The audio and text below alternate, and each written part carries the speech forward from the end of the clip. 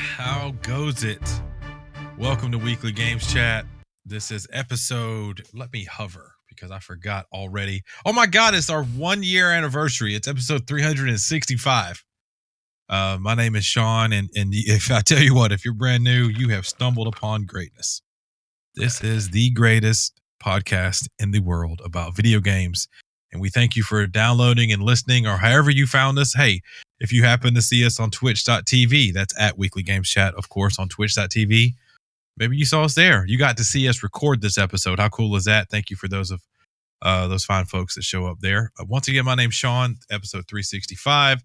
I am joined by my two homies, as always. They are amazing. I love them so much. I love Chris's shirt. I just did a pivot and introduced Chris first because he has a Marvel shirt that is Thanos. That is a sign. Is it? Yeah, it's a cool shirt. He said it was relatively new. I saw him wear it for the first time today. Yeah. What up, Chris? What up, Sean? I'm really glad we've done one episode every day for a year. I know it's been exhausting. We need a break. Let's be honest, it's a lot of work. No one thought we could do it, but we proved you can get 5 years worth of content in just one. DB Cooper himself is also here. John, how are you doing, John? See, the reason that we made the joke about the year, John, is because it's episode 365, and there's 365 days in a year. Well, it's just that, and hello everyone, but it's just I'm a little self-conscious these days because, you know, right after the show was over last Tuesday, I got on the phone, got on Discord with these guys, and I think as soon as I got in Discord, I think the first thing that was said was by Sean, and he said, "This Discord is lit tonight," because it was like, what was it, 7 people in the chat, and then Chris and Sean, ladies and gentlemen, and only you can confirm this, began to tell me that they had just recorded the greatest episode in Weekly Games Chat history. Oh yeah, because you weren't here, and it was. It is a credit to these two gents right here that they have allowed me to be back on the show this week. I don't know in the menial talents that I possess, I don't know why I am on this show. I've been asking myself that for 365 days. He didn't get the letter, did he? Here's the deal. So just to recap, John, you might have been a little tipsy, let's be honest, which was great. And you did hop into our post-show Discord, my personal channel where we all kind of hang out. And it was good to see you. It really was. And thanks, man. It's always good to see you, by the way. And yeah. I mean that. I'm not just saying that for the thousands of people who listen to this show. I mean that. We there was a point where Chris and I were doing our thing. John, you're trash. And you're trash, and this is it. But no, so Chris and I, we made the pre-show joke about how it was going to be the quickest topic ever. It wasn't. Love a good pre-show because he thought with the topic it was supposed to be just the delicious course of Cuphead, a short DLC. That bad boy went like over 2 hours, which is up there in length. And then we pivot to the user portion of the show. We had some good news. And I mean, the show was it was good, we thought, but it wasn't great by any means. And then the emails came in, right? And they were legitimately the best emails we've ever gotten on this show collectively. I say that because I don't want to highlight one, but together they made a team, and that team shone. It shined. It shined. It was Team Shoney's. It was. Remember the Shoney's breakfast bar? Speaking of goaties, that's right. What's up. Well, yes, I found my own way to reach out to our audience when I knew I wasn't going to be on the show. I'm like, you guys really, you need to step up and send in some emails because my absence is going to be felt, and it cannot be supplemented by these two alone. It needs to be your voices. You need to be on there, and make sure when you do that one of you writes an email about me specifically. Well, I will definitely say got that. That was here, and it was great. Did you get a chance to listen to the show to read that email? No. We could recap it here in the intro if you wanted to, Chris. unless we deleted it. No, for hold John. on. For, I can pull it up for well, him. that could be John's. That could be John's intro. You know how we all have a thing. John, I got to tell you, we think, and this is my running theory, that the show was great because at 3:37 on last Tuesday, that was Eastern Standard Time, we got a text from John Barron. That's how you're saved in my phone, by the way, John Barron. Because there's 1,000 other Johns I know. There's no other Johns. Why aren't you just John? Call me Pookie. Pookie. And it says, we'll miss you guys tonight. And I read this last week. And then you say, have a great podcast. It didn't stop there. There's a red heart emoji. And that's where the love came in. Chris, you already got that email pulled up from last week for John? I do. I'm just going to go to the part that's about him in it. Yeah. But this originally this was from last week. Yeah, tell him, Chris. This is from Matt from Ohio. Okay, John? And he said... Has he written in before? Seems like this might have been his first time. Okay. But can't confirm. First time, long time. He says, on a more serious note, however, I feel I had to write in to check on John. In the last few weeks, his life seems to be unraveling. He's revealed that he's had to borrow tools from his kids. His wife left him to live on the beach with another man. His power was shut off live on air. And lastly, he has resorted to eating old moldy potatoes under the guise of health concerns. I wonder if Chris could spare some embezzled money from Sean's accident to help his old roommate out. Then he just ended with, don't really have a thought-provoking game-related question. Just wanted to throw that out and didn't want any episodes to get Thanos. Peace out, Matt from Ohio. Great. So he weaved in all of your miscomings, John, that you didn't even know were miscomings. Misgivings. He's pointing out what I haven't realized until this very second. My life is garbage. It's in shambles, John. We've been trying to help you.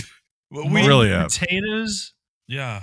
It was that's a sample, right? That's a sample size, John, of the quality of email from last week. It was dare I say it was tap natch. Very tap possible natch by our audience. Yes, and that's what we strive for during that section that we call emails. That's the term we use, but it really opens the door for you guys. Speaking of opening doors, Chris opened at least two. In the form of movies last week. I don't know if you went to the theater.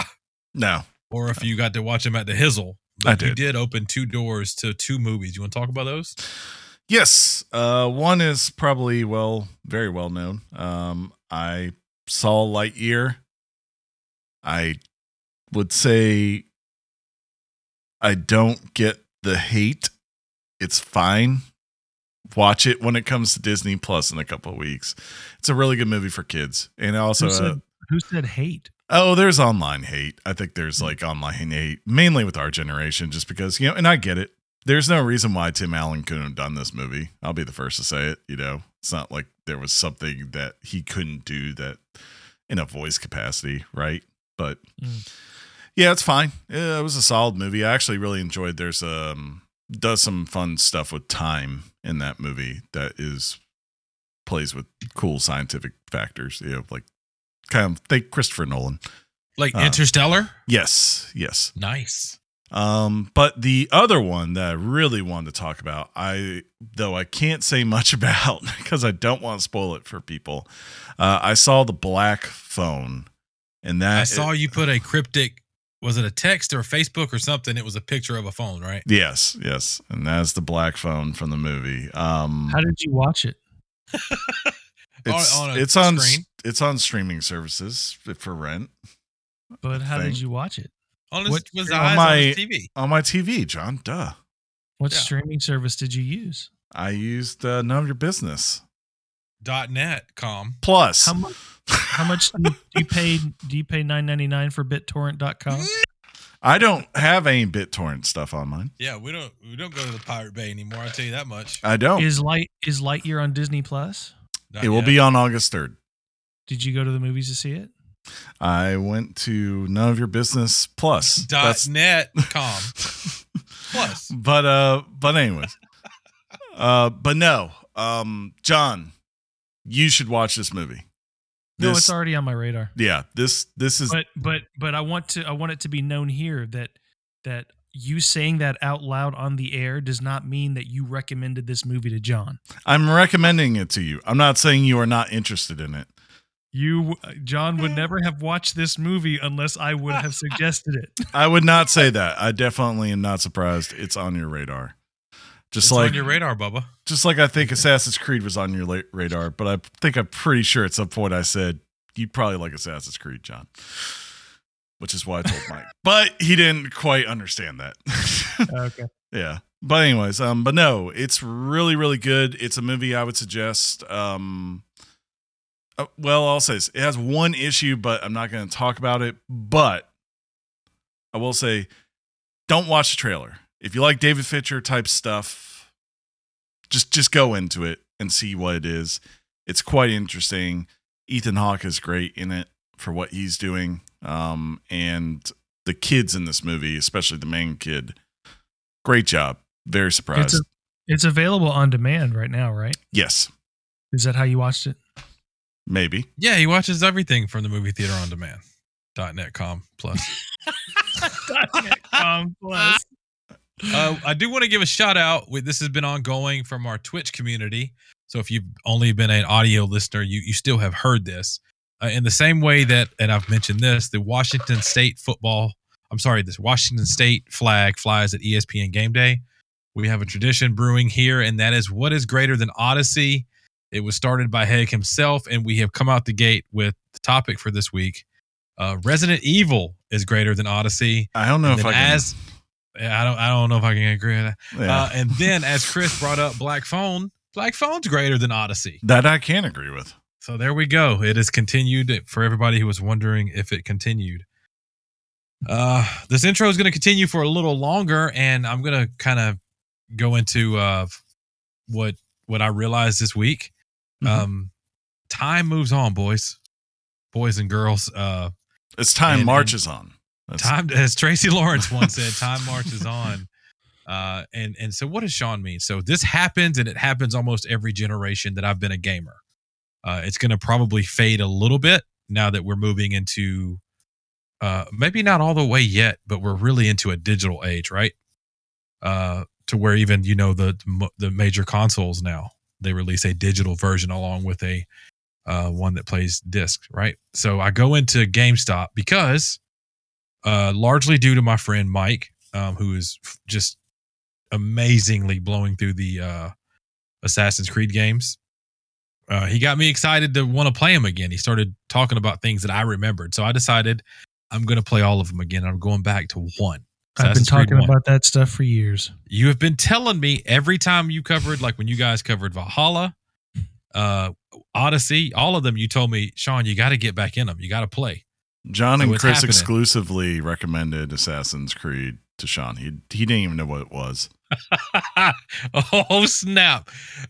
That's called shade. Is that shots fired? That was a pot shot, but it's a fun pot shot, But anyway, so I go to GameStop, and I know that I'm at this crossroads, and this is the point I'm making. At some point, and let me pivot real quick. I'm also the kind of person who I like the thrill of the hunt.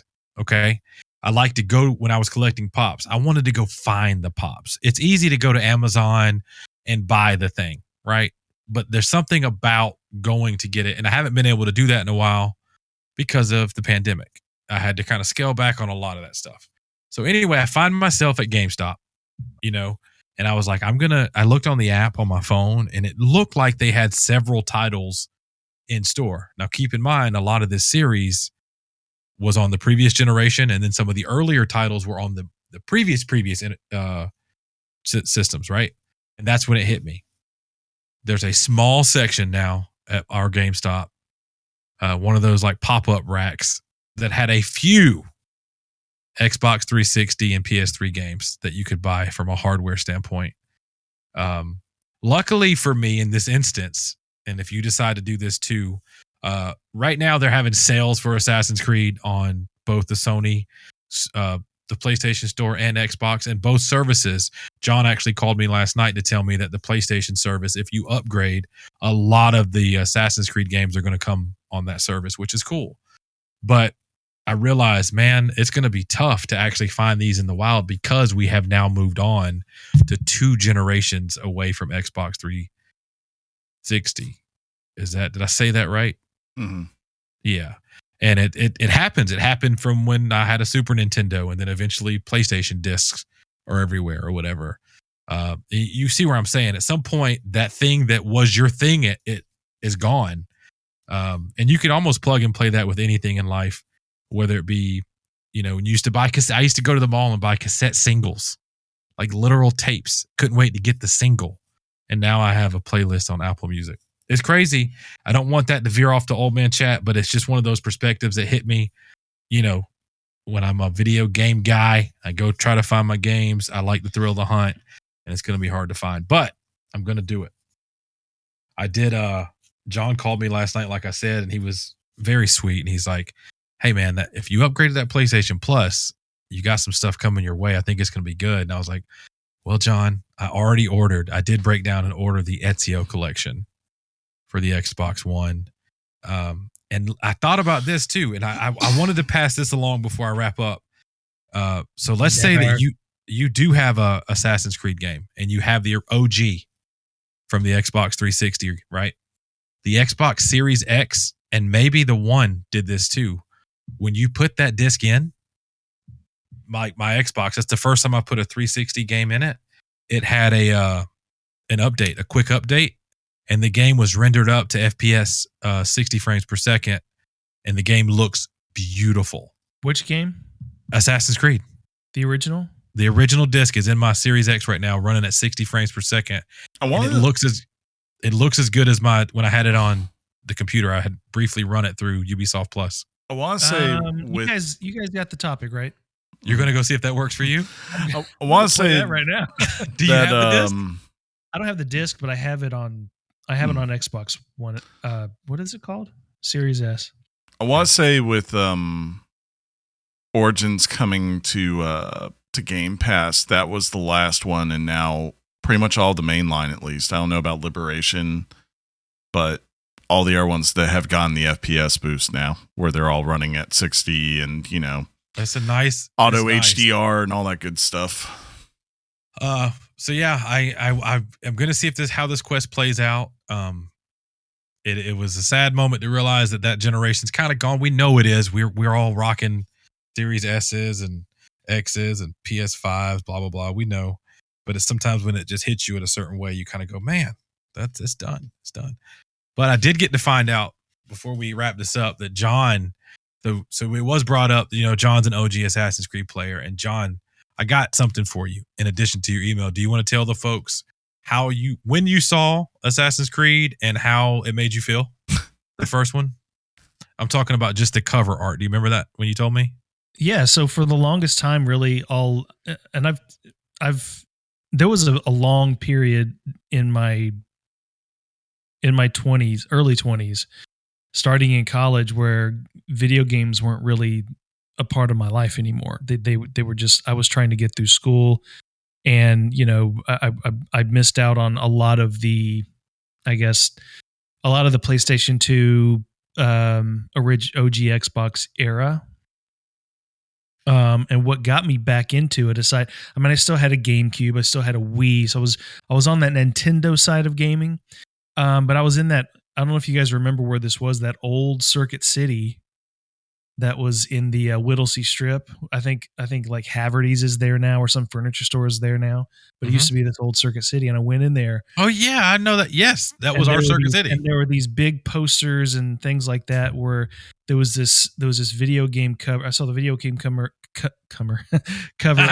of Altair, that original Assassin's Creed, and I said, what is this?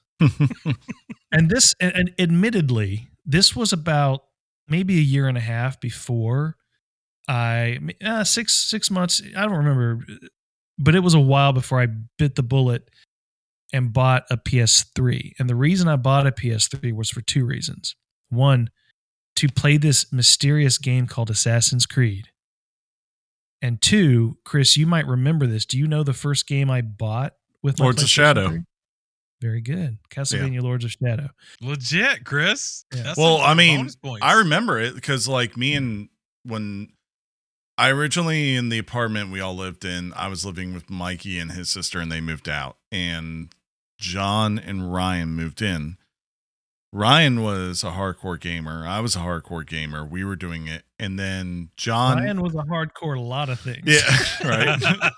John had a Switch, or not Switch, sorry, a Wii, but that was it. That was about as far as John was going back then, as he said, was like... It was me going, it looks the same as it does Yeah. on the PlayStation. I don't see what you're missing, guys. It's not a big deal. Look.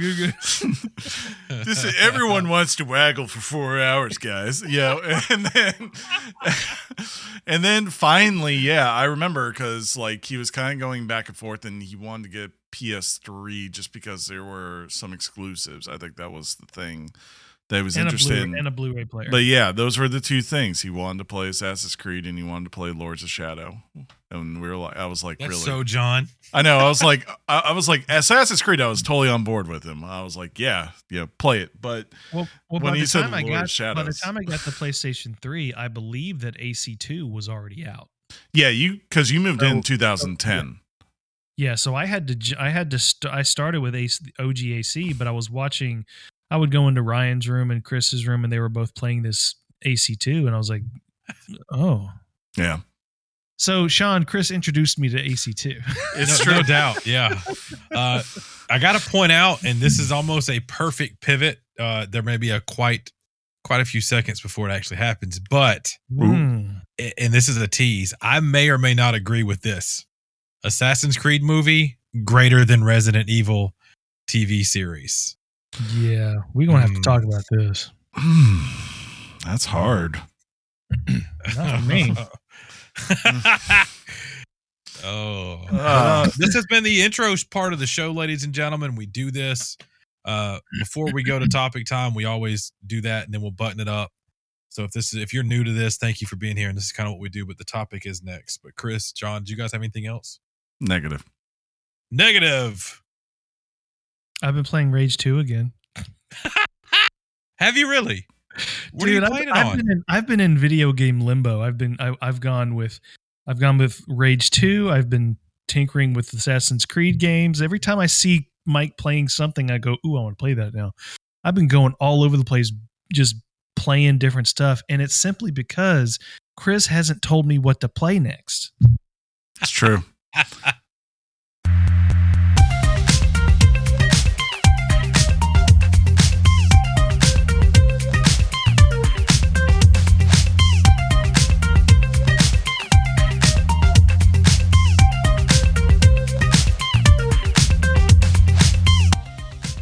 Ladies and gentlemen, thank you so much for making it to the topic time of this week's episode. Again, this is episode 365, where we're going to be talking about Resident Evil in today's topic. But I got to tell you, however you got here, whether it was you listened to that entire intro, or if you just fast forwarded right on over to the topic, we're all here. Thank you so much for being here. We appreciate you. And this is the point where I'm going to be quiet because we can't go further unless Chris does his thing on properly introducing this topic. The topic is Resident Evil Season 1. Hold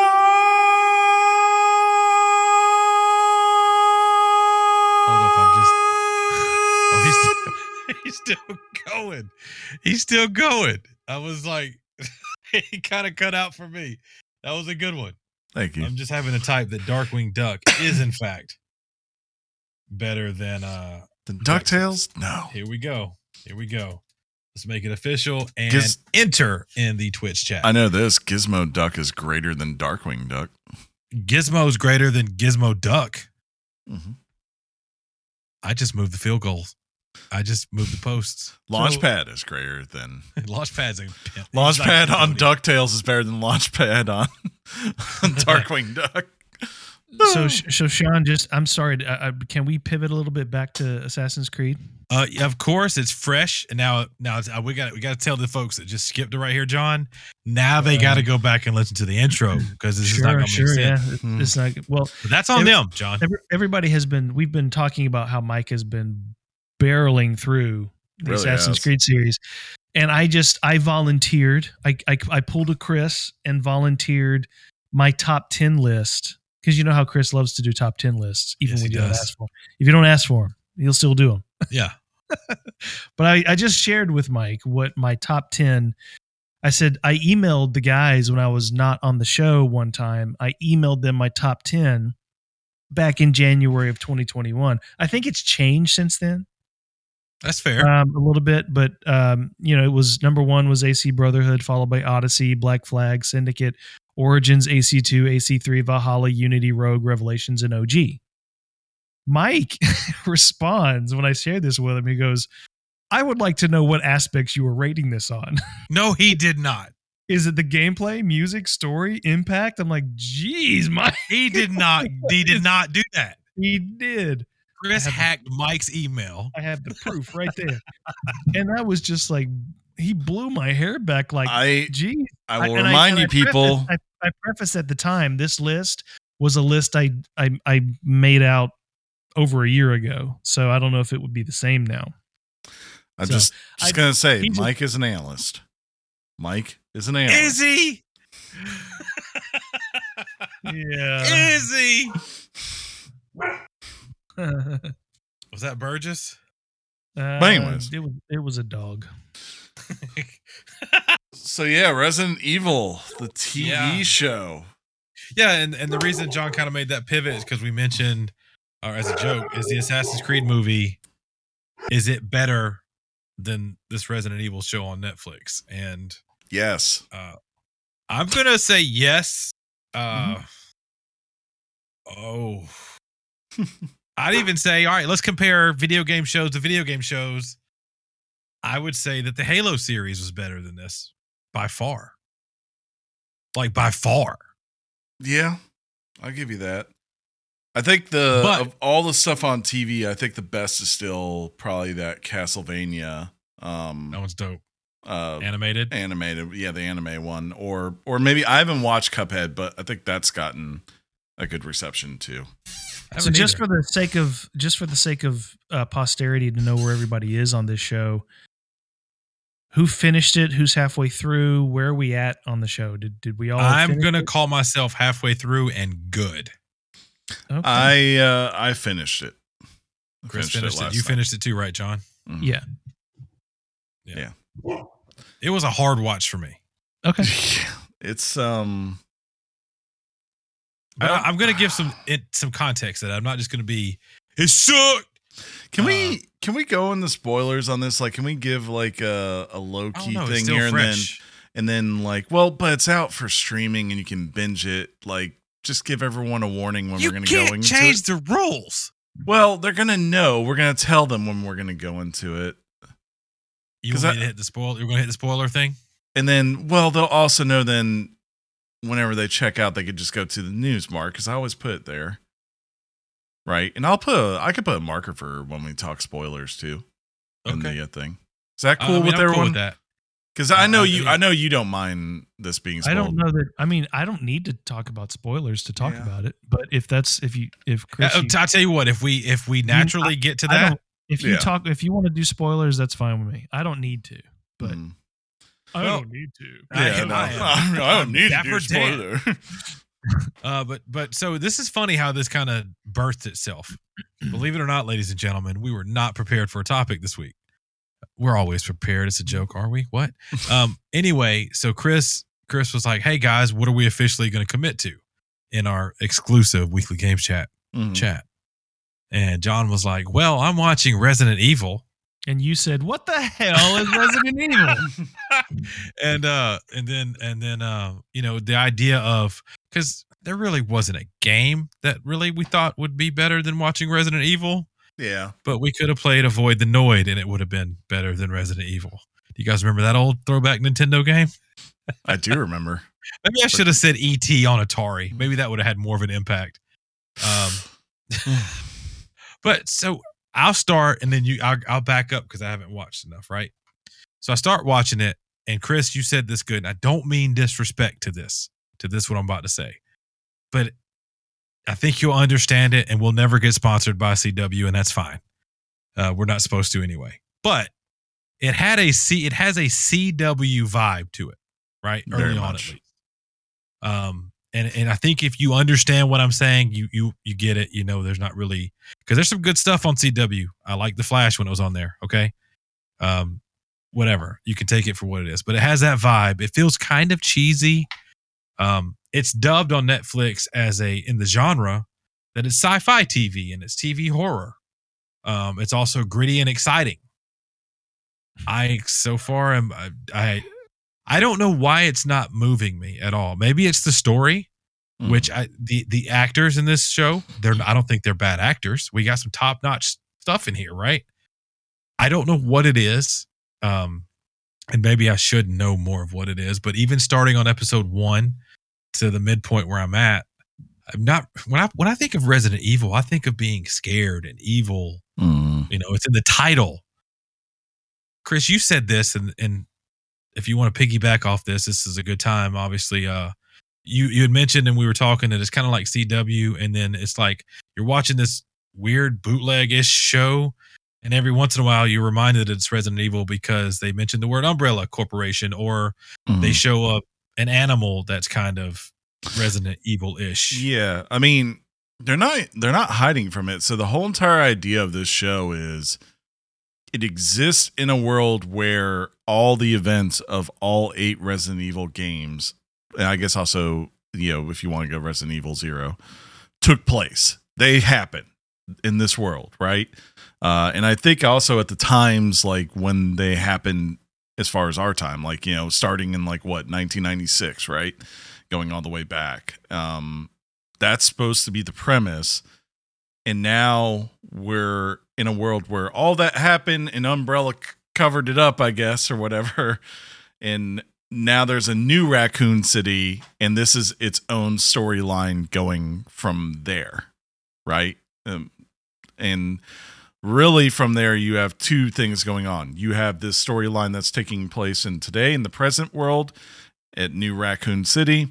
And then that's kind of what Sean's alluding to, that feels like you're watching a lot of it, feels like a little bit like a CW show, especially early on with the kids in high school. But then you get the other side of it, which is you have the story that's taking place 14 years later, which is supposed to be after basically the world fell to a zombie, invasion that's alluded to have started with stuff that went on with Umbrella, and now, you know, takes those characters that we saw in 2022 and is showing how they are handling post-apocalyptic times since then. Mainly one of them, I would say.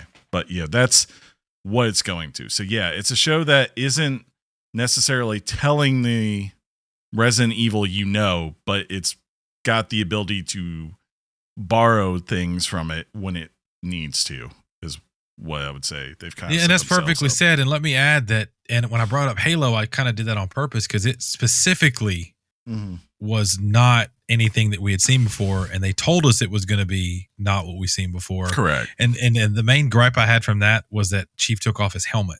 Yeah, that was very different. And some of the shows were 7s maybe, but a lot of the shows were 8 and 9s to me, especially the back half of that series.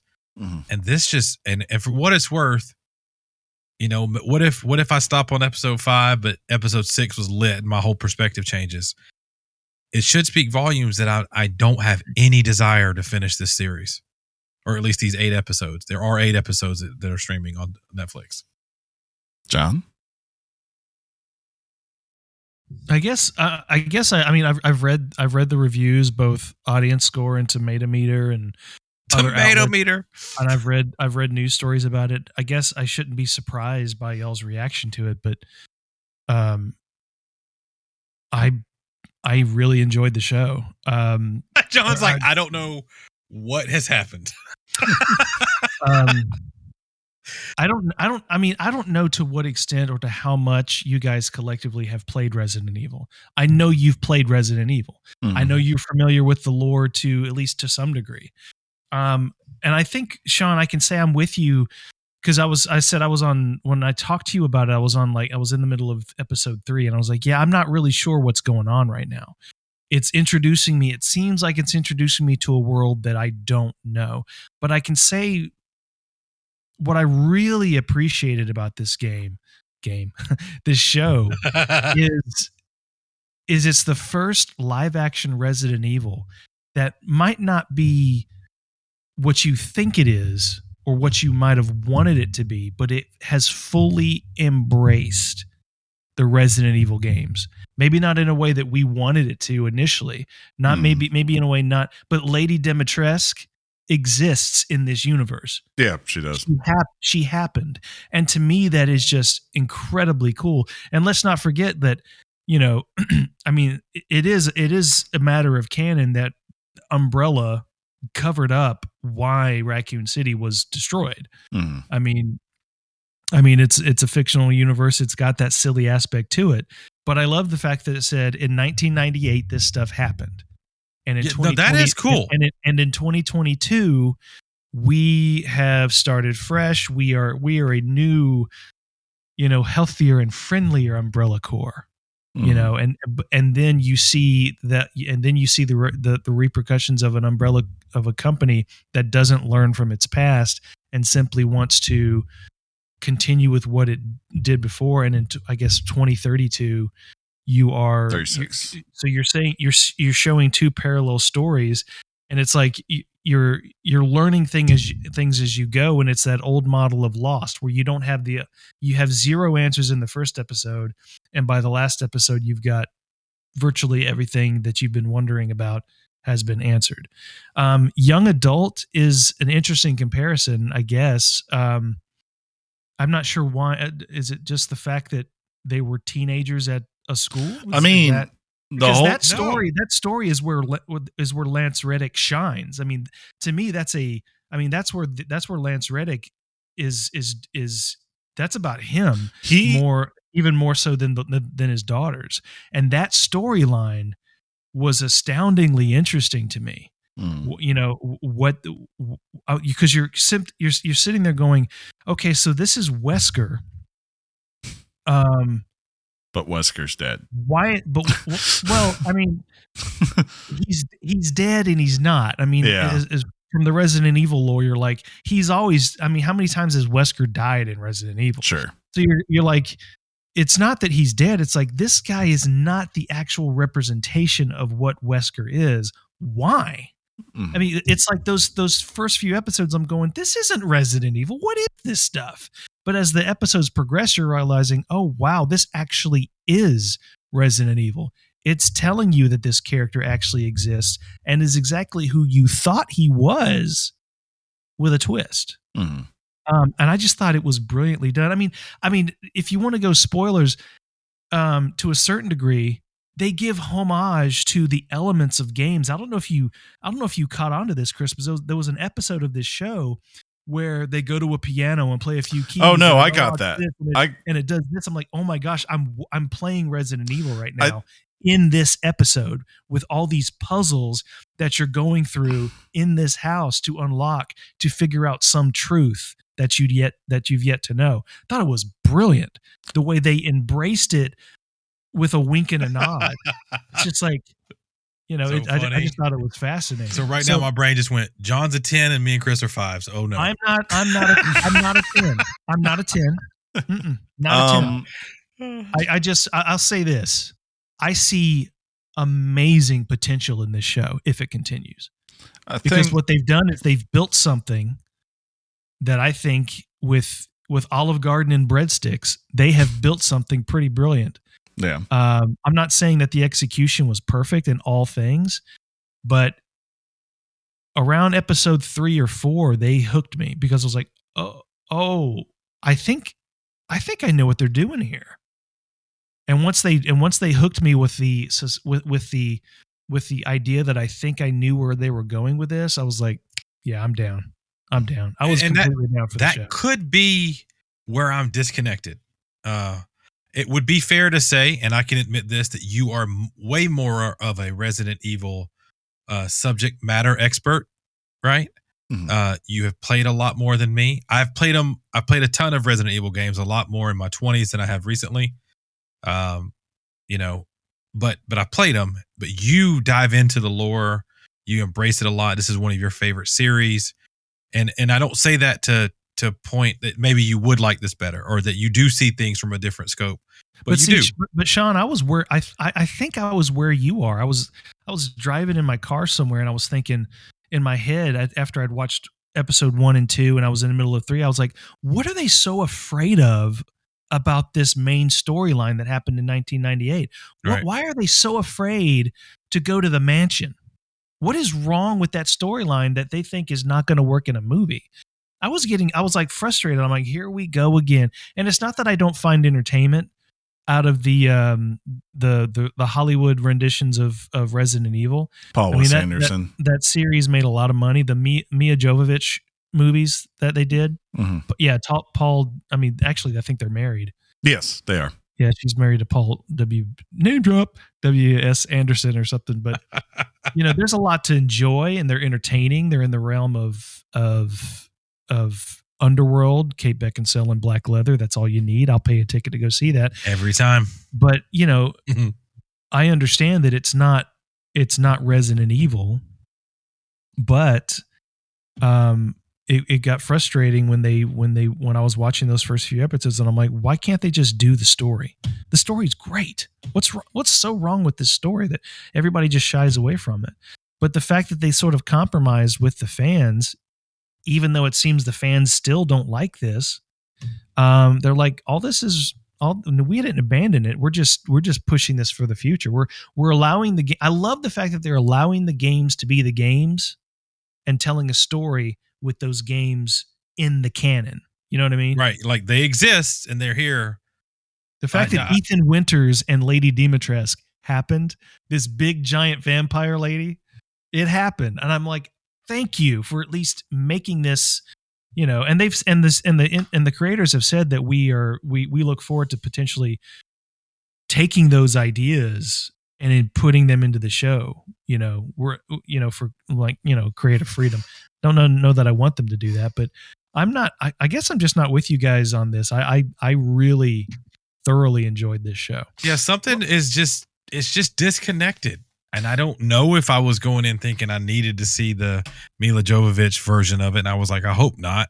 Mm-hmm. But nothing's been, I don't know. I've watched some shows before where it takes an episode to get into it, right? Or the hook happens. Normally that happens earlier. I'm halfway through and I'm just, maybe I'm distracted. I don't want to make excuses, but I haven't wanted to keep watching it. There's some shows I can't wait to sit down and watch some more. Mm-hmm. Did you guys finish Halo? Yes. Yeah, I didn't finish the last 2 episodes. That's all right. Yeah. And I don't know. The reason I didn't finish Halo is because of I just was like, do I care? Mm-hmm. There was a lack of interest. So where you are with Resident Evil, I was kind of there with Halo. I just didn't get what I wanted out of Halo. But for some reason, this one sort of was like, yeah, this is legit to me. Yeah. Partly because of Lance Reddick. He's Lance Reddick, and I'm glad you brought that up. I mean, he's one that we all know and see. His voice, I hear in other video games where he's been a voice actor for. I've seen him and stuff. Brilliant. And normally I don't, and it's not that it's just told in 2 parts, where one half of it is, teenagers running around and this big evil corporation. That could be done where it would intrigue me.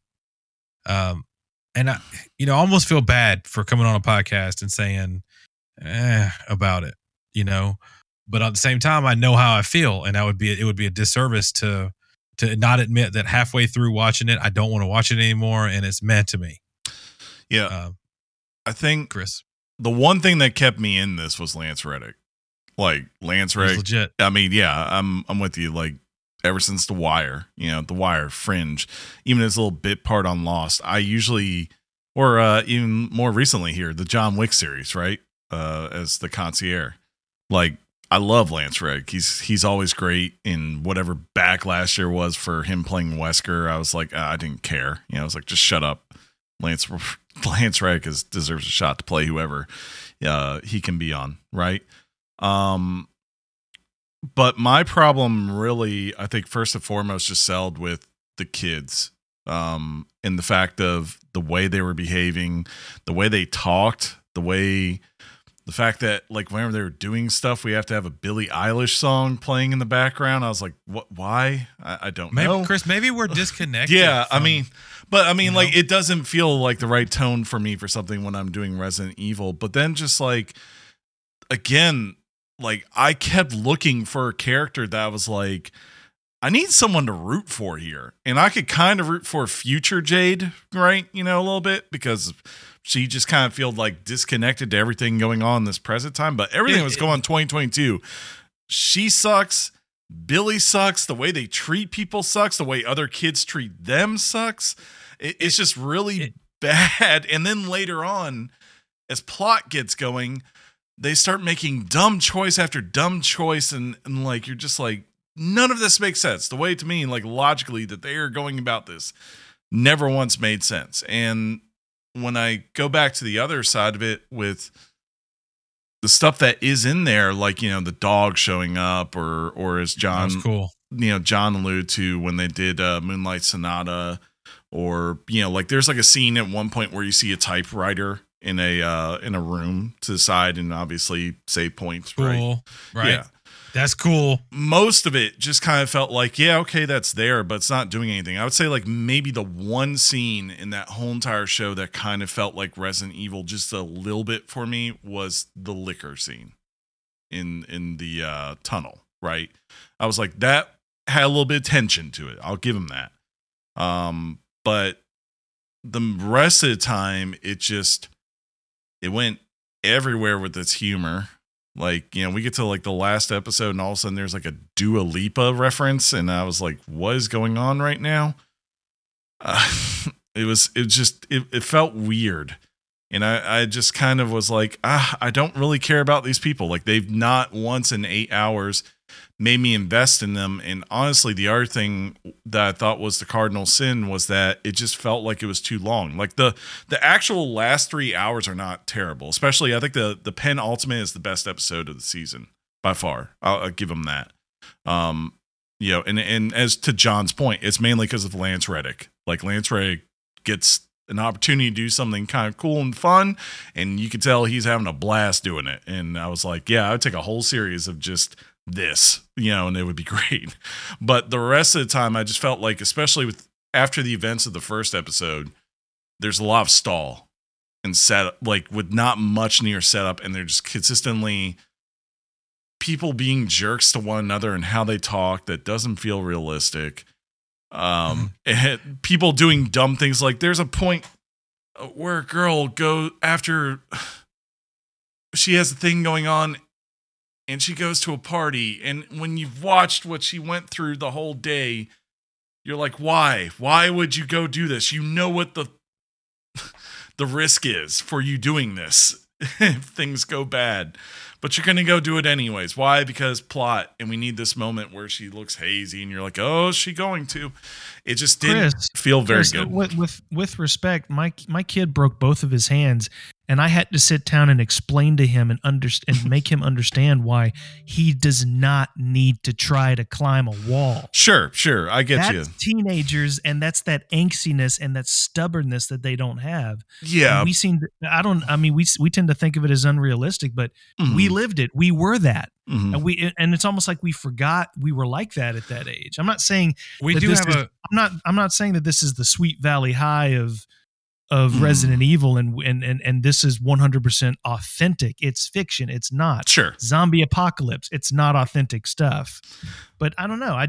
The fact that that a teenage girl, something traumatic happens and they want to go forget about it at a party. It's that's real. It's not that. It's a juxtaposition of like how quickly they will switch from one thing to another, and you're just like, there's no logical reason They're just like standing there and you watch them kind of do it. And I'm like, what do you, I'm sorry. What, can you give an example of that? Like, okay, so the thing I'm alluding to, spoilers, I guess, if you don't want to hear this, go to the news. What I'm alluding to is the big part is, you know, at the end of the first episode, Billy gets infected, right? Or seemingly gets infected. And you know you're on this clock of 72 hours, right? And she's going through hell, like through a day, and then she kind of seems a little bit getting better, and she tries to go to school. Like, and it goes really bad, right? She can't handle it. Like, anytime there's any kind of like someone's phone rings or whatever. Dude rolls up on a skateboard. And then she goes home and she's having this realization, and like her sister tells her of what she saw, and like that, yeah, after 72 hours, you know, they go insane, and you know, they basically become, the classic T-virus rage, you know, thing going on. And they're having this conversation about everything. And she's like, you know, look, I need you to, you know, run away from me and all this kind of stuff if that happens, and not try to save me. And then they're talking more, and out of nowhere, there's like, let's go to this party that's going on. And you're like, what? But you're not good. Well, if I'm going to die, I want to have fun before I do it. And this is like, as the thing is ending. Right. So after she's gone through a day where I've watched her struggle with sound and everything, she's going to go to a party with speakers, kids, skateboarding and doing dumb things and being kids. You know, I'll give them that. It did look like some kind of crazy rich kid party thing going on. Though really weird setting for it. And then, like, you know, afterwards, she just tells her again, like, if I turn, run away. So I'm like, so basically you're saying it's okay if you turn here in public and like start murdering these kids, but sis, just run away from me. You know, give me that. And I'm just like, the whole entire time, the dad is looking for them. Like, you know, and even from the start of the show, like the Jade character hates her dad. It's never really kind of explained too much why. But, you know, there's just like a lot of that kind of stuff where I was like, okay, I see what you're trying to set up, but it doesn't feel earned. Like, and it doesn't feel like everyone's doing things in a way. It's like we picked up in the middle of the story. Yeah. It's the start of our story. People are just doing emotional things. Chris, were you 10 when you went into the priesthood? No. I mean, look, funny. I watched 2 shows after it. Okay. Everything in those shows and those episodes I watched was earned. It'd been set up. It'd been worked towards. The earned thing. That's like your favorite criticism. They didn't earn it. No, and it's in one hand, it's my opinion. Yeah, and it's the way he views things. On the other hand, like some people can overlook it. Yeah, we do have a unique perspective, John and myself, and this is not a pot shot to you, Chris, of kids that don't understand the severity of major things that they need to. I'll give an example. My daughter cheers, and when she hurts her ankle, I'm like, baby, take some Tylenol or Advil and stay off your ankle.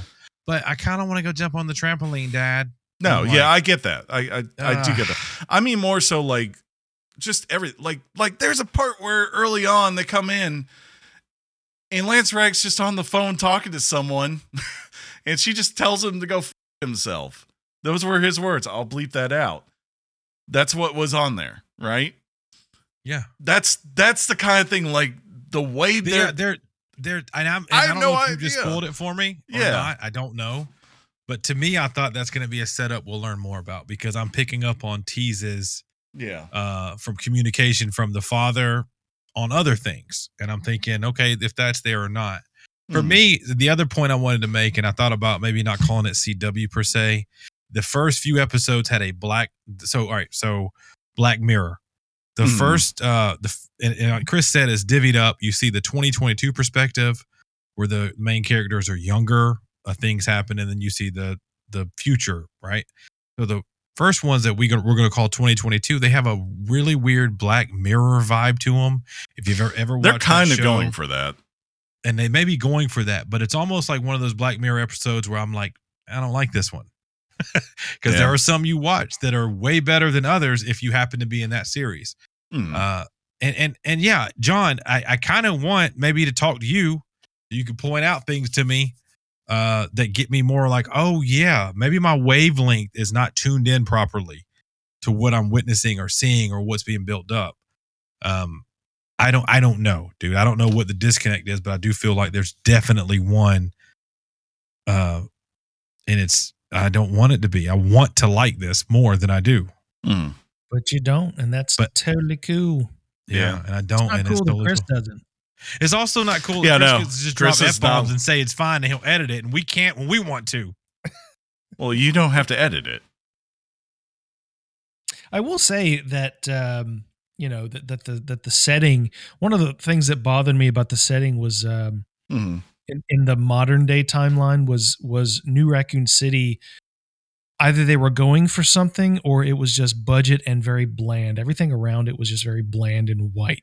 There was no, Yeah. and maybe they were just trying to contrast that with purity and white. I think and so, normalcy yeah. with everything is rusted and dirty and dank in 2032. Maybe Mhm. that's kind of what they were doing. But That's the way I took it. It just seemed like, New Raccoon City was such a boring Cookie cutter.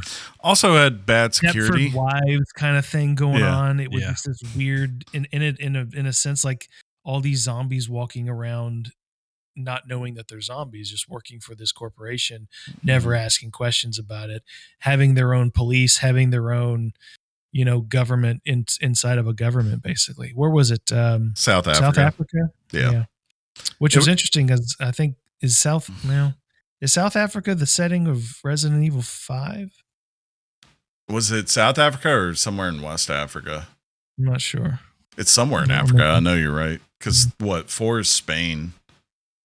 Right. But it's like Resident Evil has been so many different things to so many different people. It's been a survival horror game. It's been an action game. It's been Resident Evil 6. Yeah. Well, it's really funny that it even in our chat on Twitch, right? Like we have some that like from our conversation want to watch it, right? We have some that tried to watch it, and in the first episode, something crazy happens. A So he giant did- caterpillar, and our person was like, "Nah, I'm out. This is dumb. I'm out." Yeah. So I it's- have to say, the one thing that kind of distinguishes the futuristic stuff is the kind of like kaiju creatures. And I was like, I kind of wish there was more, I have to say, because, it's the one thing that made it feel different from, say, watching The Walking Dead or any of the number of other, kind of post-apocalyptic shows out there right now. Like, I was like, oh, there's a giant caterpillar, and, it happens again later on with something else, but, those were kind of like, huh, all right. I mean, speaking of the caterpillar scene, they actually, there are times when they show you something from the 2022 or whatever it is, we're going to call it that, to the 2032, where they did show a little baby caterpillar. Yeah. Right. Yeah. I mean, they sometimes they can weave it nicely, that I've noticed, and sometimes there are gaps, but I assume the gaps were purpose like gaps, and they were going to fill in later. And I'll just have to remind you again, I haven't watched the whole thing, and so my perspective could be skewed, but it speaks to me that I don't want to watch anymore. It's so weird. Yeah. I don't know. It's just, I get where some people like, I'm not saying it's bad simply because it's not the games, right? But Right. if I was a humongous fan of the Resident Evil franchise, I mean, like, I'm a fan, I enjoy them for the most Same. part, especially the original 3, I would say. Dope. But I kind of like get their point where they're like, man, we've had to go through a world where we had all these Paul Wes Anderson movies, right? That in no way outside maybe the first one, a little bit tied to the series. And since then, it just kind of became its own thing. And then, like, you've had some animated stuff that's been okay.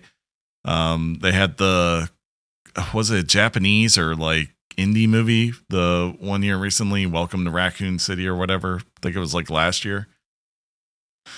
I don't know. And that didn't get well received either. I imagine they just are probably in this place where there's a contingent of these fans where it'd be like, yeah, it would be nice to have a a Resident Evil live action piece where it's a movie or a show where it starts with Jill rolling up to a mansion, right? And, there's Chris, and then finally we get to Wesker, and finally, we slowly start to, over the course of 6 or 7 episodes, unravel what the hell is going on in this mansion and what's going on in Raccoon City, and then you lead it into games 2 and 3, and So John, so I get it.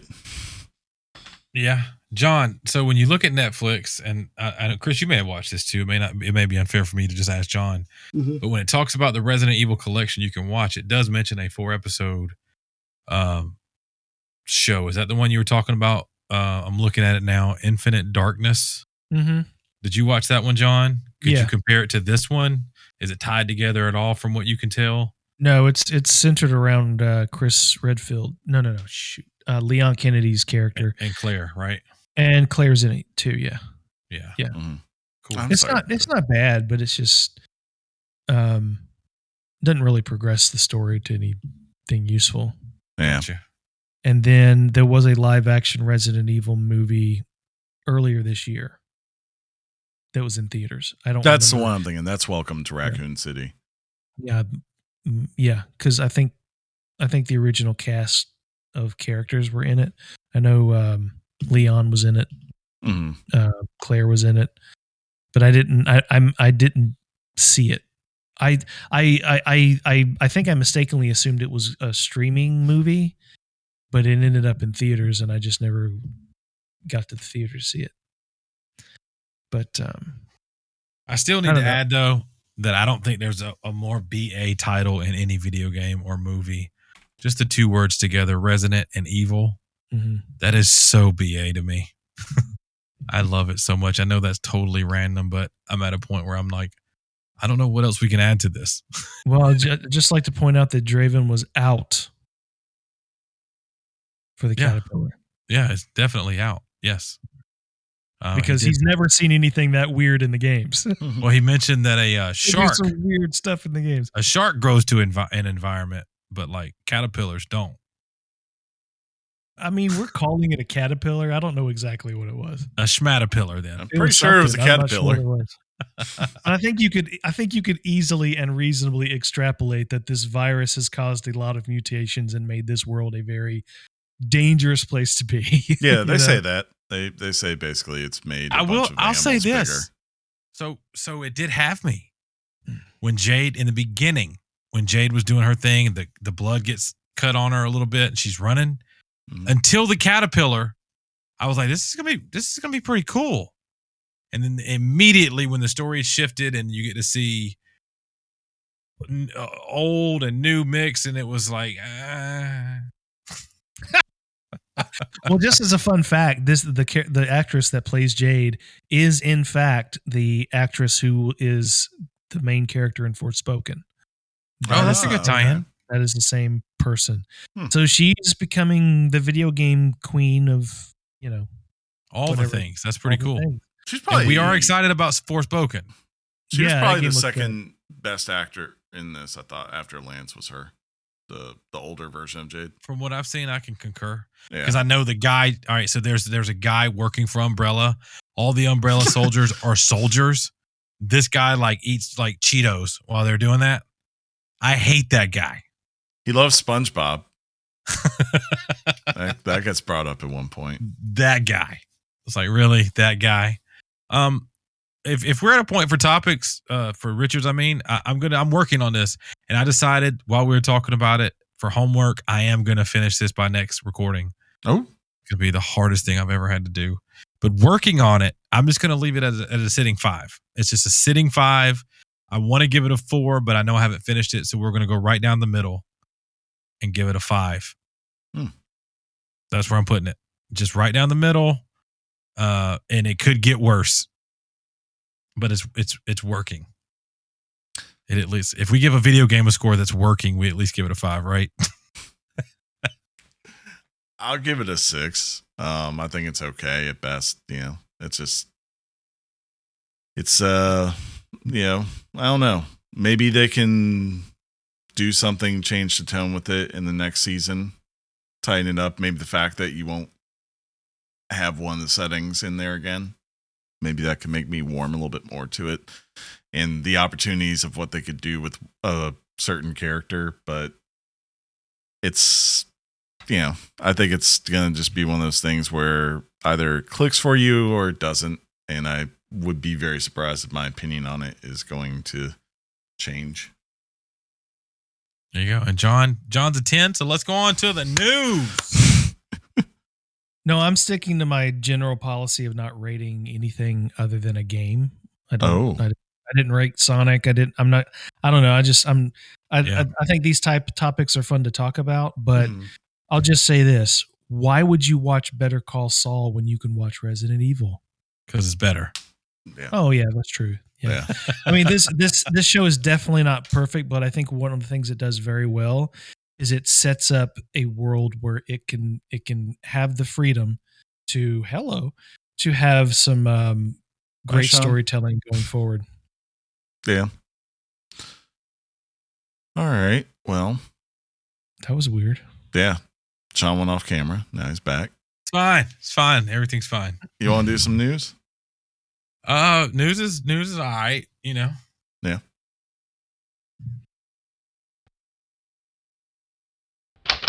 Hot off the press and straight to your ears.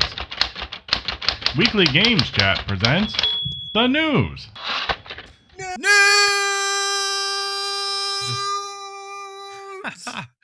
We got some good stuff this week, but before we go, I gotta say this. I went to use the restroom in between break, and Tinley said, "Hey, are you almost done?" And I said, "Well, no, we're in the news." And she said, "Are you on emails or news?" She said it just like that. It was the cutest thing ever. She's a fan. He's a fan. She gets it. It made me proud. But we are on news. And John, do you have your news voice ready to go?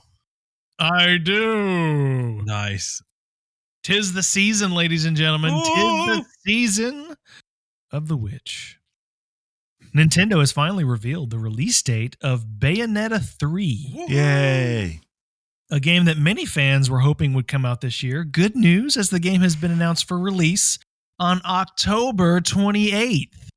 This marks almost 5 years since the game was originally announced at the Game Awards back in December of 2017. Good God. It was a long time. I think that same year they announced Metroid Prime 4.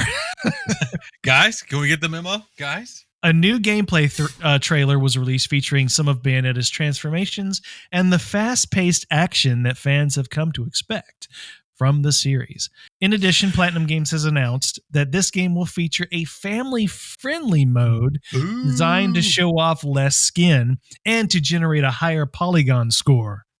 That's funny. They don't do scores. John, do you know if you can leave the family mode off, John? Yeah, the family mode is... That's a toggle button? Yeah. So you can go... she's so... I need to see more skin. Yeah. I mean, that's the authenticity. That's the way the designers intended it. Yeah, she's kicking A and taking names, showing skin. It's legit. Mm-hmm. Absolutely. It's good stuff. But this is obviously, as everyone knows, was a franchise that probably wasn't going to see a Bayonetta 2. I don't think it performed very well commercially, the first one, but Nintendo rescued it, and the second game was, by all accounts, even better than the first one. It was even 60 frames per second on Wii U. So that was pretty cool. That's but definitely looking forward to this as a top game for this fall. Did they release a bundle with 1 and 2 for the Switch? They do. You can buy them individually or as a bundle. You guys that's right. You guys ready for this 10-day stretch in October? Yeah. On the 18th, we get Plague Tale Rec Room. Then 20th, Mario and Rabbids Sparks of Hope. I heard Playtale Rec Room. Rec Room. Yep. Because he's Mumble Mouth McGee. Yep. That's right. I can't say Requiem. Requiem. I can't. Requiem. I don't know. Just loop Chris saying that, and that's the show forever. Requiem. Then on the 21st, you get Scorn. 25th, you get both Gotham Knights and High Life. And then finally on the 28th, you get Bayonetta 3 and Call of Duty Modern Warfare 2. That's all in 10 days. And then, hey, why don't you go ahead and pivot to November? We're not going to talk about November 8th and 9th. Yeah, because that's going to be legit. So, we'll finally have I'm some. playing. Well, what's going to be good is we have another title for the retro play, if you will, to get ready for the new game that's coming out. So Yeah. if we wanted to, in theory, we could play Bayonetta 1 and 2 That'd be fun. and make a show about it. You I'll know, do that right now. peace out. The deal is done. Okay. Did I just? Ugh. What you Yeah, I did a self-promoting pivot, say? Yeah. Boo. but it was needed because the deal is done.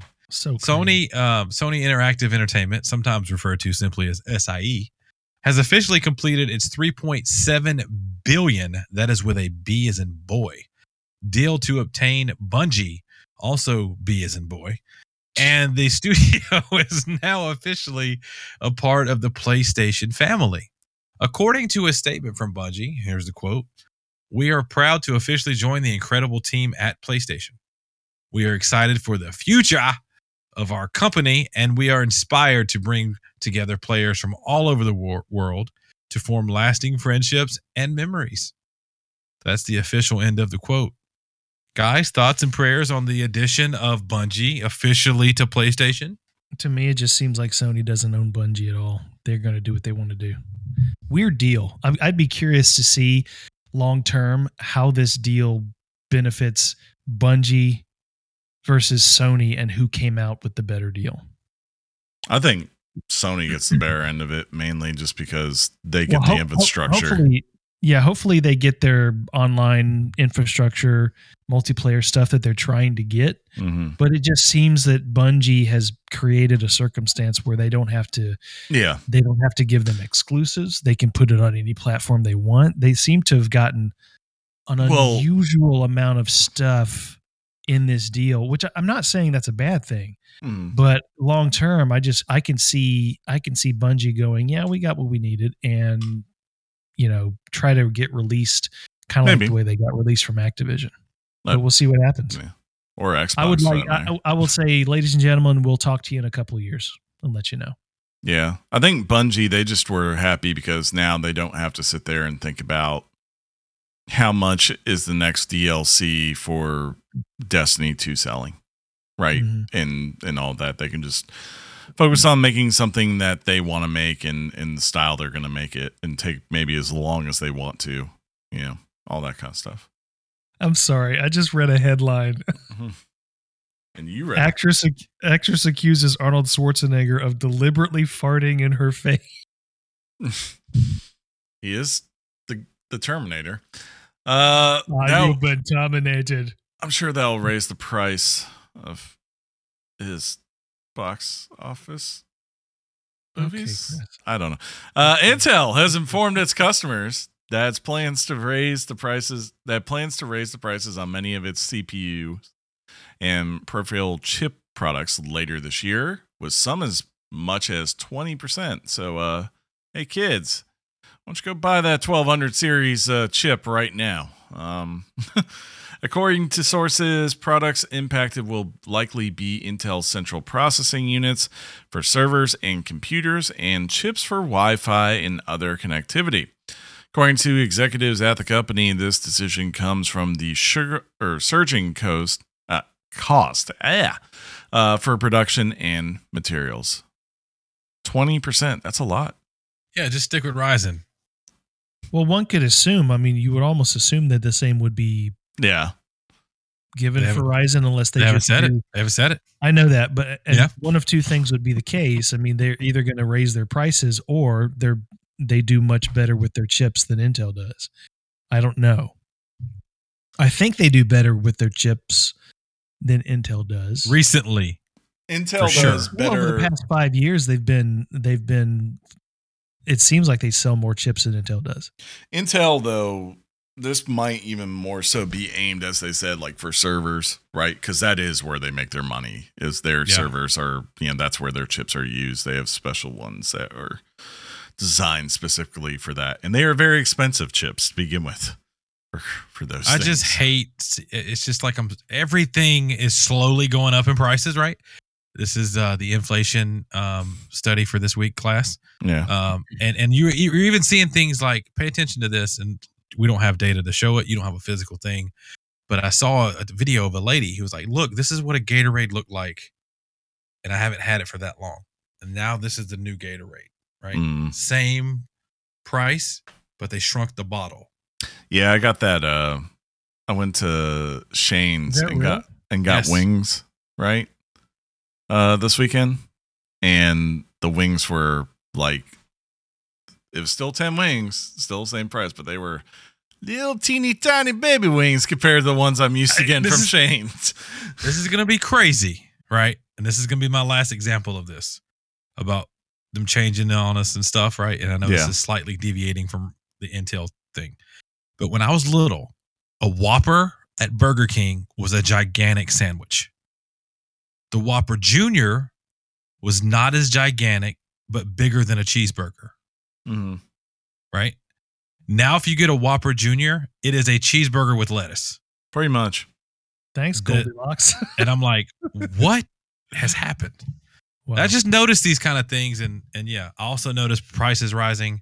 And like Chris said, if you find out that their actual chips that you're using to build gaming computers is going up, you might want to go ahead and tighten that up like he told you guys. Yeah. But John, I like when you read NPD numbers for some reason. Especially for June. I mean, June's all right, but the other months are more better. Well, Elden Ring remains the best-selling game of the month. Some say it's the best-selling game of the year, although those details aren't as forthcoming yet. It seems that NPD might have made a few errors in their calculations, but it still wouldn't surprise me if it was the best-selling game of the year so far. Let's start over. It's fine. It's fine. I deviated too much. Elden Ring remains the best-selling game for the month of June and has remained the best-selling game for 4 of the 5 months. It has been on the marquee. Here are the best-selling games for the month of June. Number 10 is Minecraft. Number 9, Final Fantasy VII Remake. Number 8, Kirby and the Forgotten Land. 7, Nintendo Switch Sports. 6, Mario Kart 8. 5 is Overwatch, and I can't explain that one. Chris, you got any thoughts on that? Overwatch 2 being announced. Yeah, the beta's coming up. Yeah, resurgence in interest from a player base, and I just totally went Corporate Carl on you. Corporate Carl. Number 4 is MLB The Show 22. Number 3, Mario Strikers Battle League. Number 2, Lego Star Wars The Skywalker Saga. And I think that was the one that was number 1 month. Yeah. Beating Elden Ring. I can't wait to re-listen to you say that when I download the show and listen again. Number 1 is Elden Ring. Number 0 is Red Dead Redemption 2. And number 0-1 is Call of Duty. That's a throwback. To go joke. back to your theory, yes, Elden Ring is not only the best-selling game still of this year, it is the number 1 selling game of the last 12 months. Well, I read an update on something saying that NPD has retracted those claims because of, not that it wasn't true, but that there was some calculations that they messed up. But that's for North America. I don't know if that's what you're reading or not. I'm just that would be NA versus EU. Sorry, I didn't mean to actually you guys on that, but you totally will actually does. Well, actually,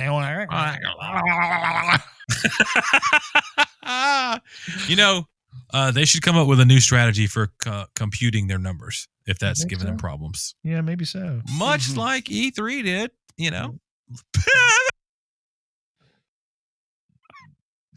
E3 organizer, the ESA, has announced that it will partner with ReadPop to product. Do I just read it that way? I'm Ron Burgundy. Okay, let's start over for real.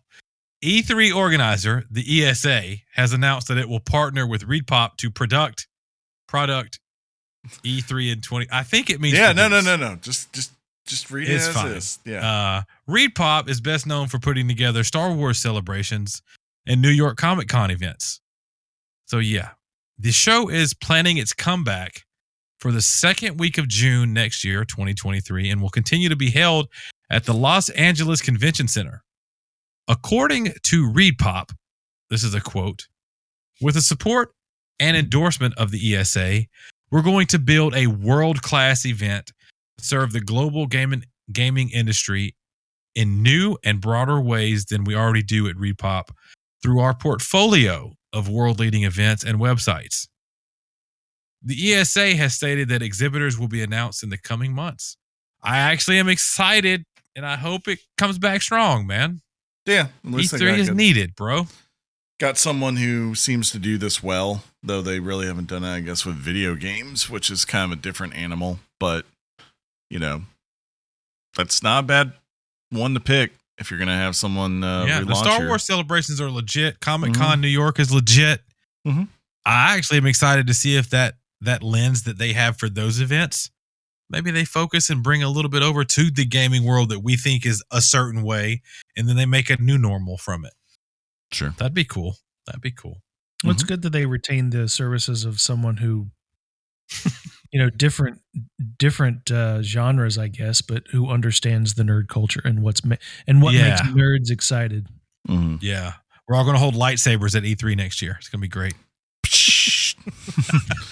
Have you seen that at the Star Wars celebration when they all hold up their lightsabers? Yes. When the panels are about to come out and like Hayden Christensen's are going to come out. It's great. It's good stuff. Europe. Nerds. Oh. Europe. Nerd.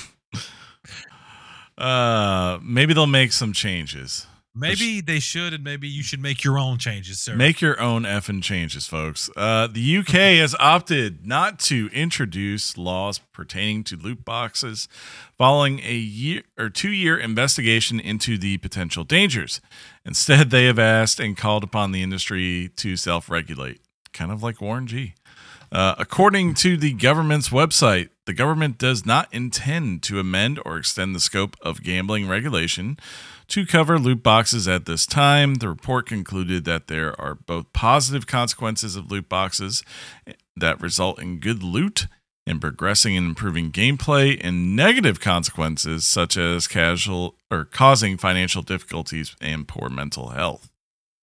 Yeah. Now, this is a clear contradiction, okay? We have the unique perspective of one of our fans, Nat the Gooner, who lives in the UK, and he has now gone to sleep for night time. Yes. He's gonna listen to the show in the morning. But prior to that, he made a stir in chat because he said loot boxes were given the okay in the UK, and then he used the phrase FFS, and you know what that means if you know what that means. I am an old man. What does that mean? For frick's sake. Oh, I guess he's not happy with it. Yeah, because he's in his perspective, which is really current, they were given the okay, but this news piece is clearly saying they didn't. So I wonder who's right. No. UK? He's right on what he said they were given the okay. He's saying basically the UK said it's okay to have loot boxes because they didn't pass a law. That's what he's saying. Oh, yeah. Okay. Got I it? misread Yeah, that. it's difficult. It's in Europe. It's in Fish and chips and stuff. Fish and chips, and here it's Football fried. that's not football. Left side of the Trash road. can, a bin. A 2-story bus for no reason. Let's be honest. Yeah. Sorcerer's Stone, Philosopher's Stone. Kind of thing. But it is interesting though. From a historical perspective, when they started investigating, when the United States government started investigating violence in video games, that prompted the games industry to self-regulate and create the ESRB. They did that themselves. So there is historical precedent for industries to self-regulate if they feel like they've dodged a bullet and that it could have gone other way. I'm a little surprised, given the UK, that they didn't try to do a little bit more in the regulation process. The fact that they didn't could be beneficial to and prompt the industry to collectively do something about it on their own. Will it? I don't know. But loot box away, UK. Yeah, I think it's just going to mean that they're probably right. Like major triple A, I don't think it's going to be as much of a problem just because they realize the backlash.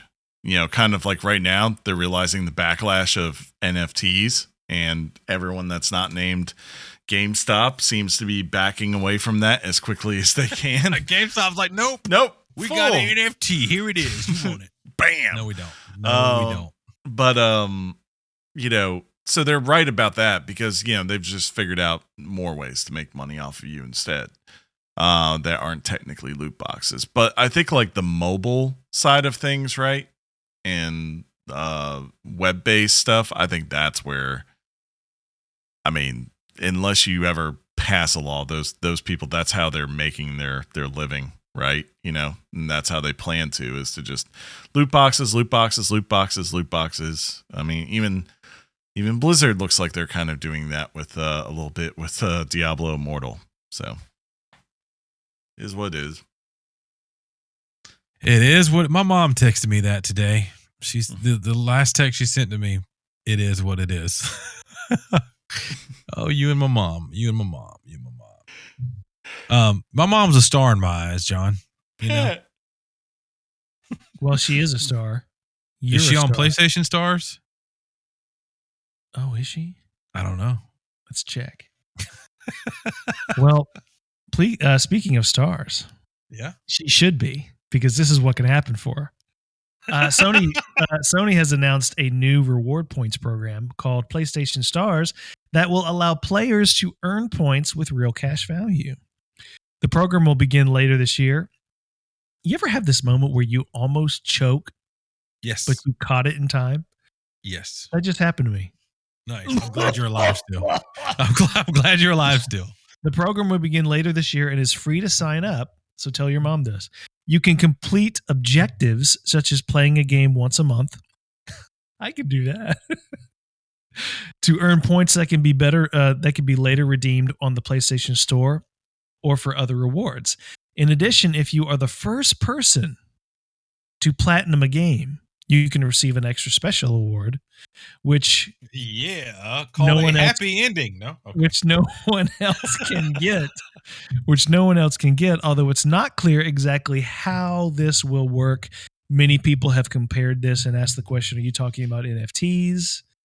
Giving you something that no one else has, therefore it solely belongs to you. Who knows? We'll find out at a later time. But this is actually what Xbox does in a very similar sense. I mean, if you go Xbox rewards, you can look at it in a certain section of your Xbox and it says, play this game or open up Xbox Live and play I earn online achievements without even knowing it daily. Yeah. And I think that's supposed to redeem benefits and cash values. You can.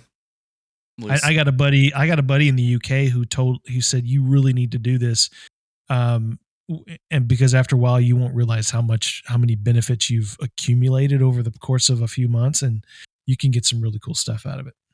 And I don't mean to pivot to the next piece of news, which is going to be about Nintendo, but I was thinking at first it was more like the Nintendo rewards. And I don't think it like is. that too. It might be, but boys, in doing so, I was reminded that Live Alive is coming out. That could be a potential topic. Let's store that. It's 22nd or 29th? 22nd. It's an RPG from the eastern side of the world. We didn't get to play it in its original release, boys. But yeah, I like things like this that reward you and give you things just for being a gamer. So I like this. Mm-hmm. Do you like it? Can you just admit that you do or not? For me, I don't care, but okay. IDC, John. What? But I could see myself getting into it. That's what Given the right persuasion. Yeah. Well, speaking of persuasion, I don't know what Chris is doing right now, but I need to persuade him to make a noise or say a thing, do something, because we have arrived, Chris. We are at finally time. Finally, this week. And it's we're at finally time, and I got some sad news for you. The eShops are leaving. That's right. Boo. Mark your calendars, ladies and gentlemen, because Nintendo has confirmed that as of March 27th of next year, you will no longer be able to make purchases on the eShops for Wii U and 3DS.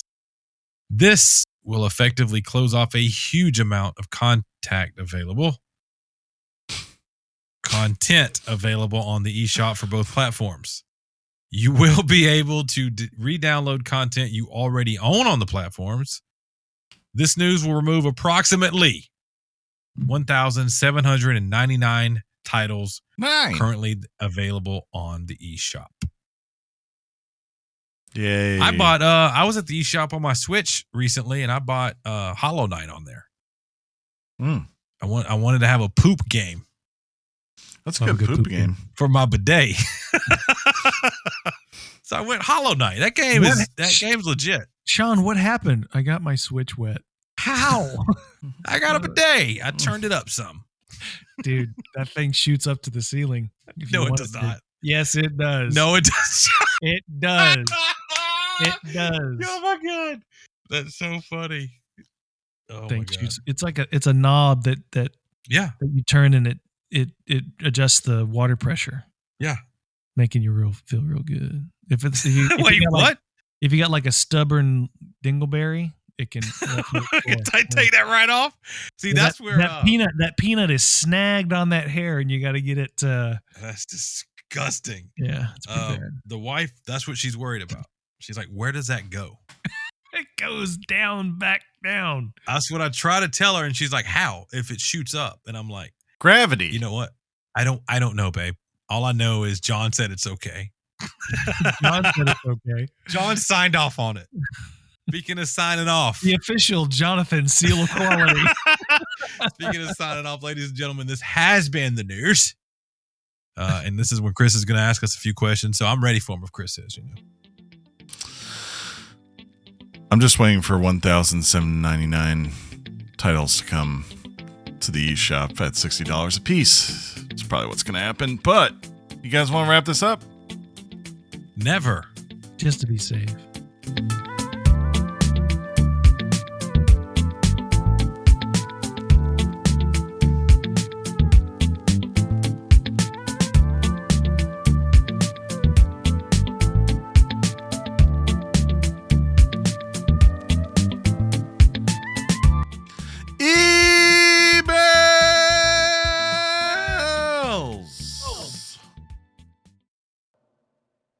From the future. All the way from the year 3000. John, didn't you used to say a thing? No, never did. No. You like 1 week or two, you brought something in that was fantastic during emails. Do you remember? I don't. He does. Because I would like to bring that fantasticness back. I don't remember. I've been sidetracked by Live Alive and Tinley asking me to tell her when the pizza's here, and I haven't even ordered it yet. Pizza? Oh, I guess we're not doing dinner tonight. I did Chipotle yesterday. And I had spaghetti and sausage before the show. You do Chipotle 2 days in a row. It's Chipotle. We did once tell Chris that, didn't we? Mm-hmm. But they were out of beans and lettuce yesterday. Okay, never mind. I'll just have cereal. Right? Good old cereal for dinner. Aren't you supposed to be eating raw potatoes and... Yeah. All of those things. And just fiber, raw fiber. Ladies and gentlemen, as John eats raw fiber, for health reasons, you had some big shoes to fill last week. And you failed. You tried to make a fast break dunk if we were playing basketball, and you lost the ball. You may be Thanos. We went up, we went down. We went up, we went down.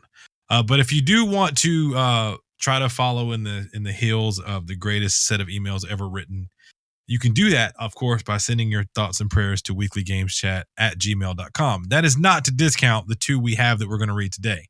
That is just to remind you that when you work together, you make greatness. All right. Boys, there are two up in there. Why don't you guys read them while I order pizza? Tell you this right now. Just carry the show.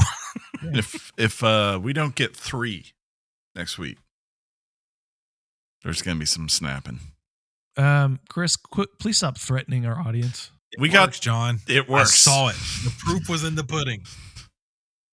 It's like if I tell you I'm going to take away your PlayStation if you don't do your homework, John. It just works. First up, we got one from Aaron, Aaron. Well, not Aaron. I think it's just Aaron.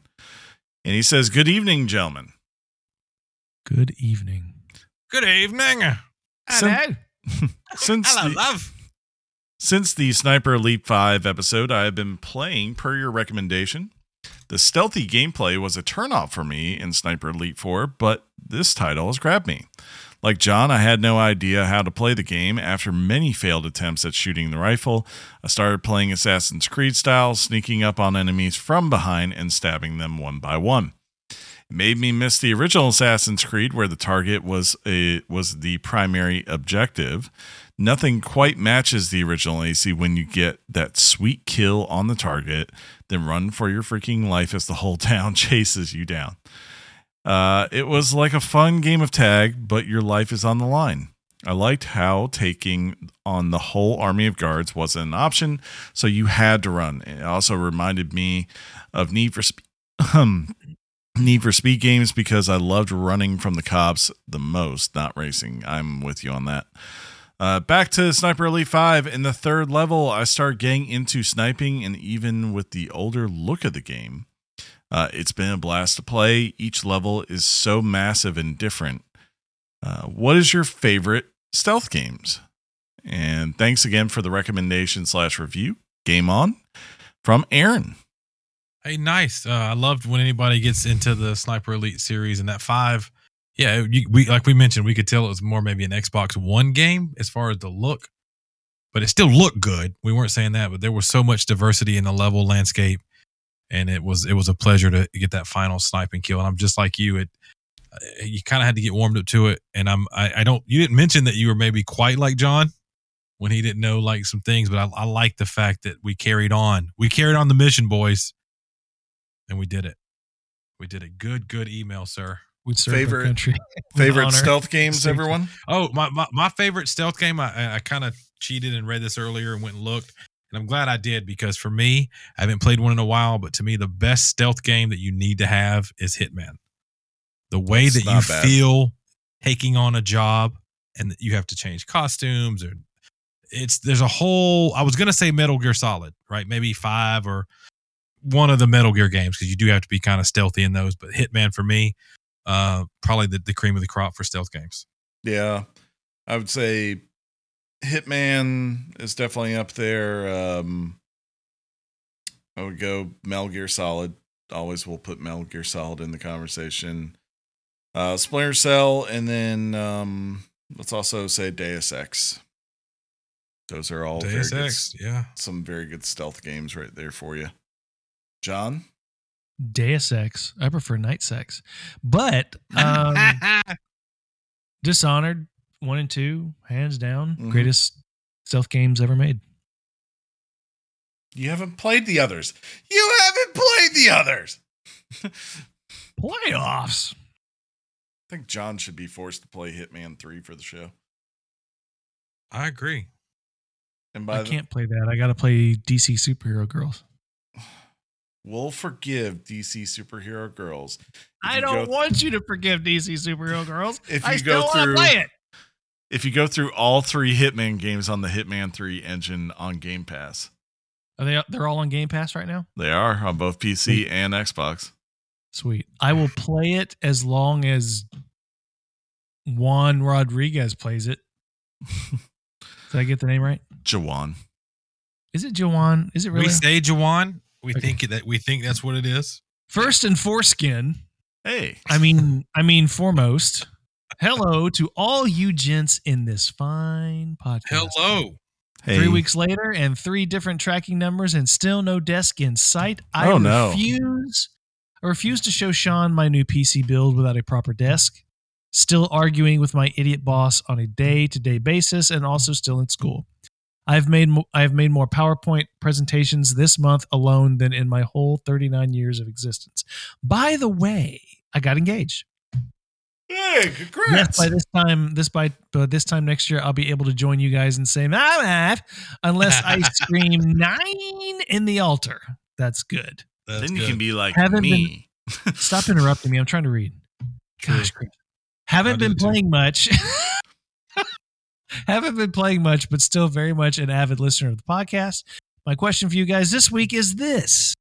Do you guys feel like AA games, not Alcoholics Anonymous, still have a place in the industry? Mm. I say this because nowadays all we get is either indie games or developers strive for AAA games, but I miss AA games like Darksiders and such.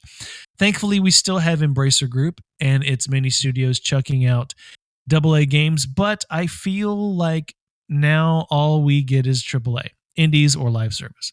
By the way, Chris, the alien I posted last week was Crypto 137 from Destroy All Humans, Nice.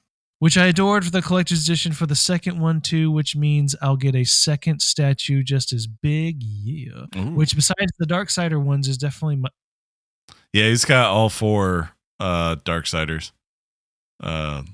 The Furies or whatever they're called. Fates. So, I Googled real quick best AA games of all time, and this list came up. how much These you are want 10. for the statues? These are 10. They say this is the best games you can get on the Xbox. Number 1's Metro Exodus. That's considered a AA game. sure. We're back in the Number 2 was Hellblade.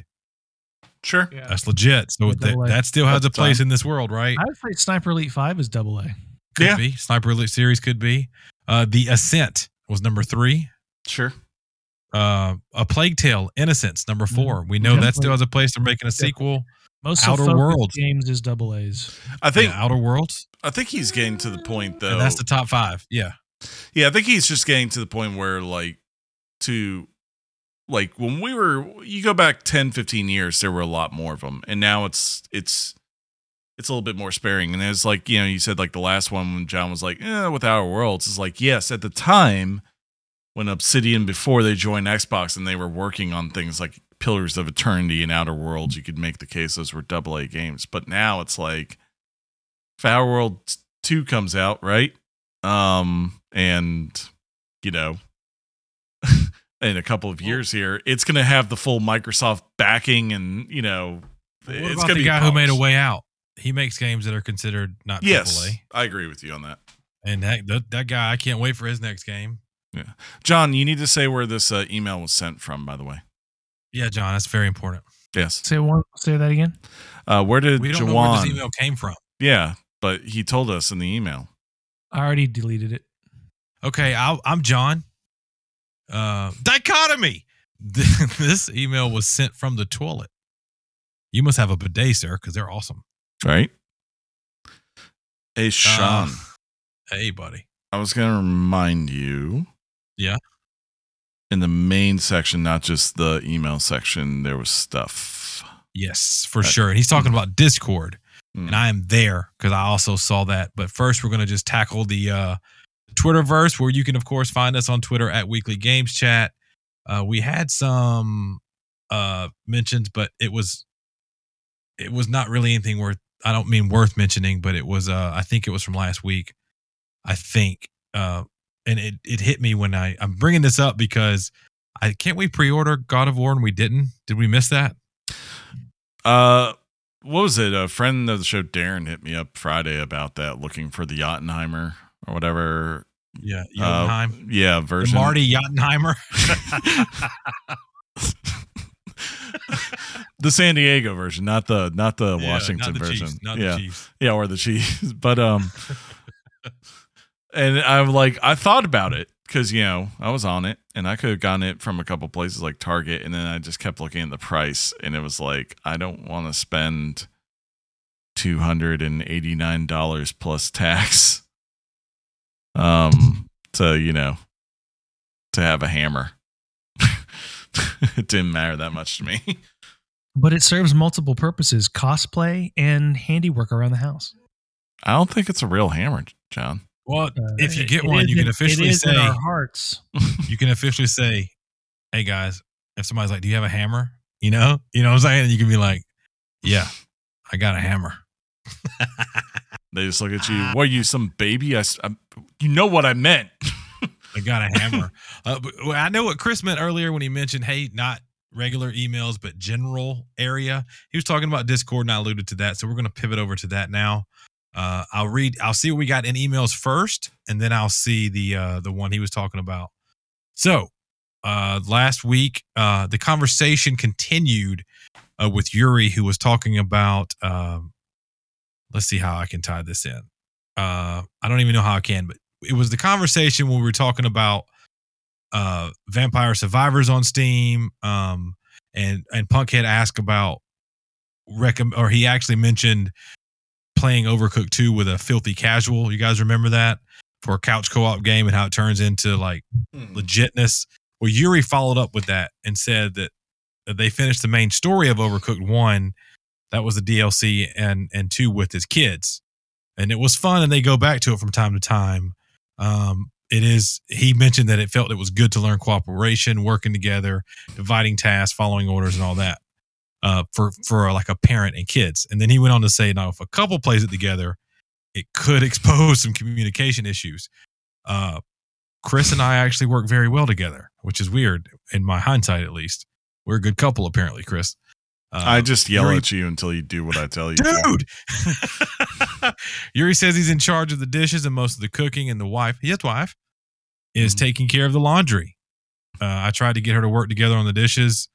One washes and the other dries, and she was not up to it. Well, at least he tried, right? So Punkhead was like, I get what you're saying. I don't disagree, but when someone doesn't care and they just want to chop and let you do all the rest, there's going to be a problem. And Punkhead went back to the Overcooked where Yuri agreed, yes, chopping is a legitimate role in Overcooked, however. Huck sent an email today at 1:06, so that's today. I know that at Chris, WGC, that's you, Chris, said that the RE series is going to be a talking point, so just had a couple of questions to go along. Hey, look at that. What's your history memories with the RE franchise, games, movies, etc.? We did kind of go over that, but we'll touch a few more. What's the scariest moment in a video game that you remember? I'm not big into scary games, but the snakes in AC scare the shite out of me every time. I shoot them with fire arrows from a safe distance. Draven went on to say, and this is Bear Grylls, it's a meme. It says, I hate snakes. He's shaking his head. And then Draven says, F those snakes. But yeah, let's tighten up Huck's question. What's your favorite? We did not talk about this per se. What's your favorite either history or memory with the franchise, John? My favorite memory with the franchise. Jeez.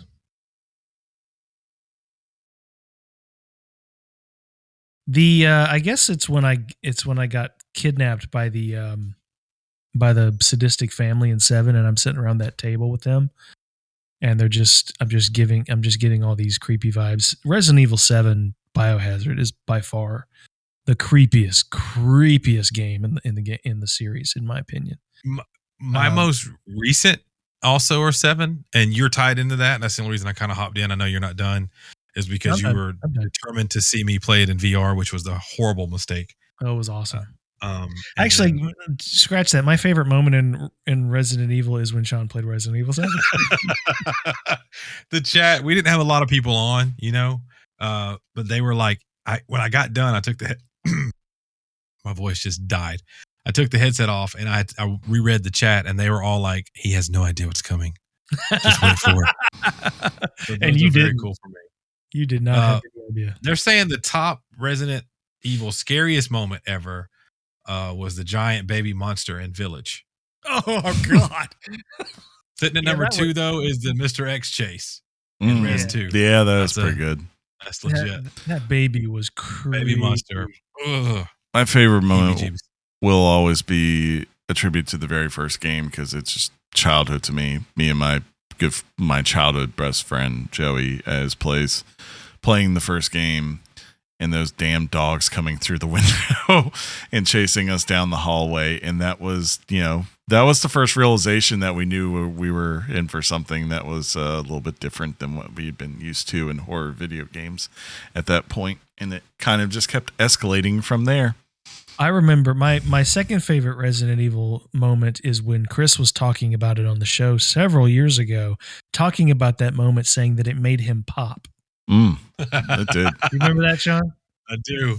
Like what he tried to say, what he was trying to say was it made him jump. But what he said was it made me pop. Yeah.